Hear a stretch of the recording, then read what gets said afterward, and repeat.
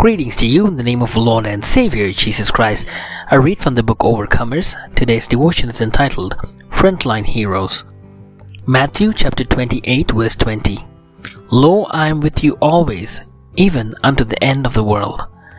During the pandemic, when millions of people around the world are restricted in their movements, there were people who were keeping the world connected and serving.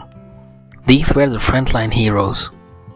There were 3 in the family working as frontline workers, doing their best as health care workers. One of them meets COVID-19 patients when the hospital had done the blood test with all precautions and restrictions. It is pathetic to see their conditions. Some would come through and survive, and others would not. The second person works in the clinic. She takes appointments on the phone and at the window in person. She did swabs and answered their questions prior to their procedures. The third person was pulled to do COVID-19 swab testing in the entry level to ensure that they are tested negative before they enter the building.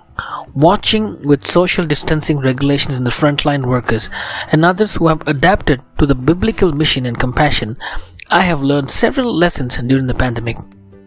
The pandemic has kept people from social and religious gatherings.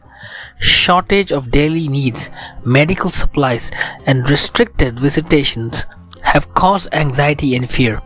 Many families have missed their loved ones who passed away without saying goodbye. Healthcare frontline heroes have sacrificed their lives in service. This reminds us that the word of Jesus, who said in Matthew 24:7, "There shall be famines and pestilences." It is natural to experience stress or fear related to our health, family, jobs, and economy. These are the times we need emotional and spiritual support. We are grateful that God has kept our family safe as frontline health care workers. So be brave and be safe. Let's pray. Father God, thank you for promising to be with us always, even to the end of the world. Amen.